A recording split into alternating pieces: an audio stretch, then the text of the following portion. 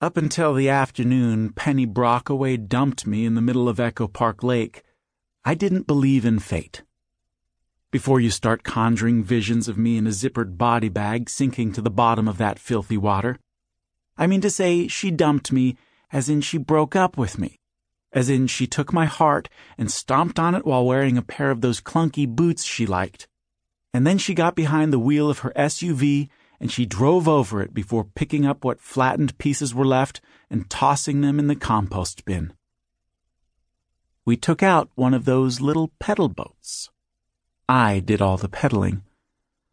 We'd heard about the boats from her best friend Vanessa, who'd told Penny you could take boats into the middle of Echo Park Lake, and doesn't that sound romantic, to be out in the middle of a lake with a person you love? It didn't sound all that great to me, but Penny wanted to do it, and doing anything with Penny was romantic. Watching her brush her hair, or tie her shoe, or blow a bubble with her blue sugar-free gum. I didn't need to be in a boat in the middle of some fake lake to feel all warm and fuzzy about Penny. I was just as happy sitting on the back steps of her house, watching her three-legged dog try to outrun the sprinklers, or keeping her company while she babysat her fat little brother, Ben. But she wanted to go on those goddamn boats.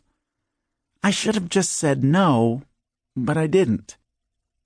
And then it took us 4 months to find a Saturday afternoon we could drive out to Echo Park, and we finally did, and when we got there, we had to wait 45 minutes for a boat, and we finally got a red one, and we climbed in, and I pedaled us out to the middle of the lake, and that's when she said, "Riv," followed by a big sigh and a longing look back at the dock, where I'd paid some teenager in a stupid vest $20 for the privilege of renting the boat on which my girlfriend was about to dump me.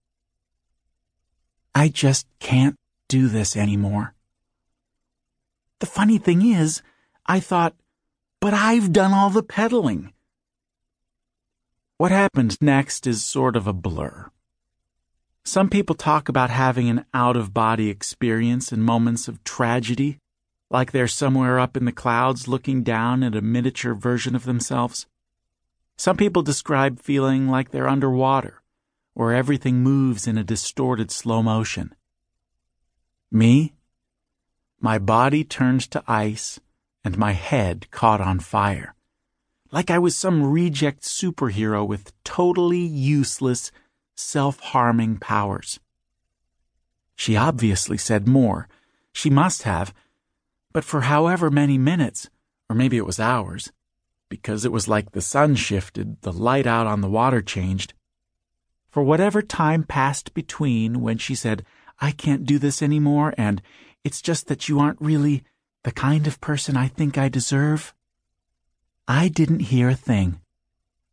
And I don't think whatever she said is living somewhere hidden inside me, like those little black boxes on airplanes that record all the critical data.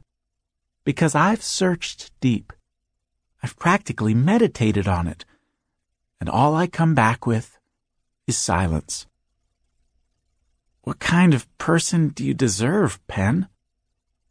I wish I'd asked this in a deep voice, with maybe an Argentinian accent, something manly, instead of croaking it like a frog.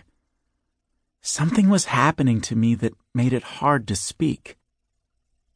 Someone... I don't know. She looked back at the dock again. Was it that guy in the vest?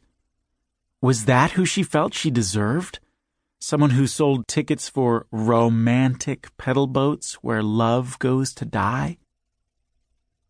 Someone with more interest in stuff. Interest in stuff? Just more, I don't know, more... Usually Penny was smart and quick and funny, so I knew she was struggling, which felt good, I guess, because it was clear she hadn't spent time rehearsing what she wanted to say. So I could hold on to the hope that she was acting on an impulse. More... Riv, stop making this so hard on me. I wish we'd taken a rowboat. I'd have dropped the oars. Then we could have sat out in the middle of Echo Park Lake forever, or at least until she realized she was making a terrible mistake. But then she started to pedal.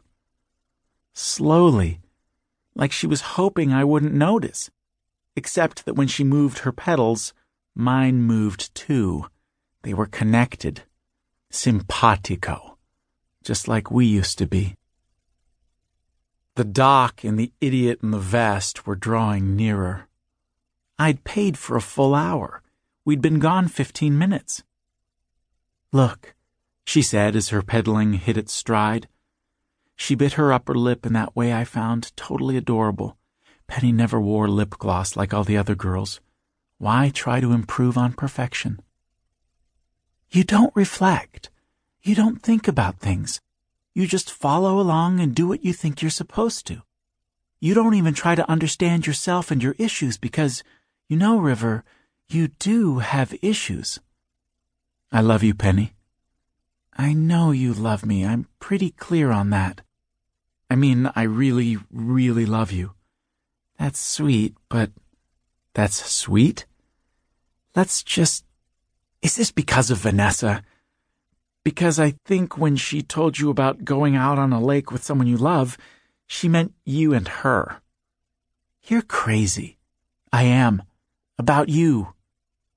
I wish I hadn't said that. God, it was so tacky. Right out of one of those crap romantic comedies Penny made me watch. She rolled her eyes. I wasn't even looking at her. I couldn't bear to, but I knew she rolled her eyes. As she pedaled us up to the dock, the kid in the vest called out, "Toss me the rope." I clenched it in my fists. "Let him have the rope, River." "No." "He needs the rope to pull us in." "No." "Whatever," she said as she stepped out of the boat. She had to lunge to bridge the distance. She grabbed the arm of the kid in the vest as I sat alone in the boat with the rope in my hands. "Come on, River." "No." I didn't know what I was doing or why, but I'd made up my mind somehow. I wasn't getting out of that boat.